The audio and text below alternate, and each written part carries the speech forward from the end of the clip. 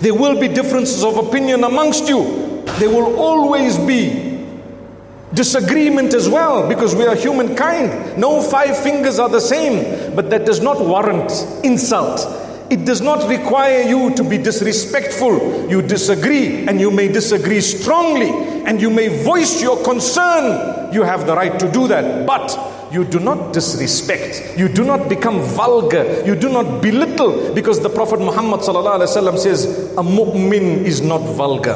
A mu'min does not insult. That's not the quality of a Muslim. May Allah Almighty help us to follow the sunnah of Nabi Muhammad ﷺ. In your journey, you will find people on different levels of understanding.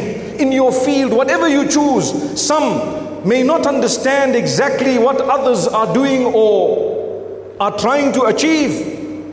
Subhanallah, it's okay. Not everyone's level of understanding is the same. That's from Allah. But continue doing what you are inspired to do, for as long as it is serving the cause of Allah, it is serving the rest of humanity, and it is in the right direction.